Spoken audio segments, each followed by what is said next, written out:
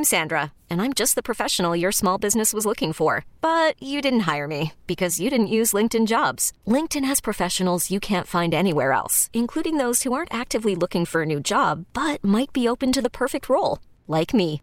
In a given month, over 70% of LinkedIn users don't visit other leading job sites. So if you're not looking on LinkedIn, you'll miss out on great candidates like Sandra. Start hiring professionals like a professional. Post your free job on linkedin.com/recommend today. A new housing justice campaign demanding action from City Council to address what it calls glaring injustices around housing resources in Philadelphia.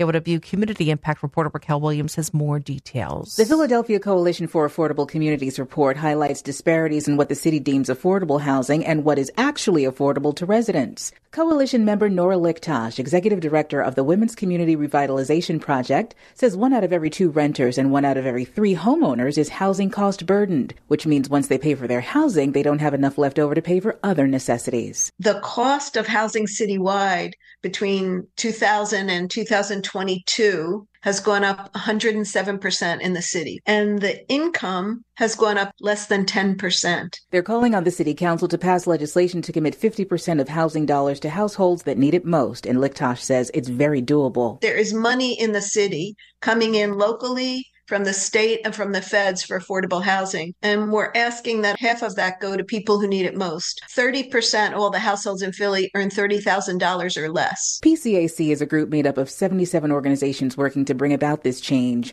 They're setting up meetings with every council person with coalition members who have constituents in their membership organizations. Racquel Williams, KYW Newsradio, 103.9 FM.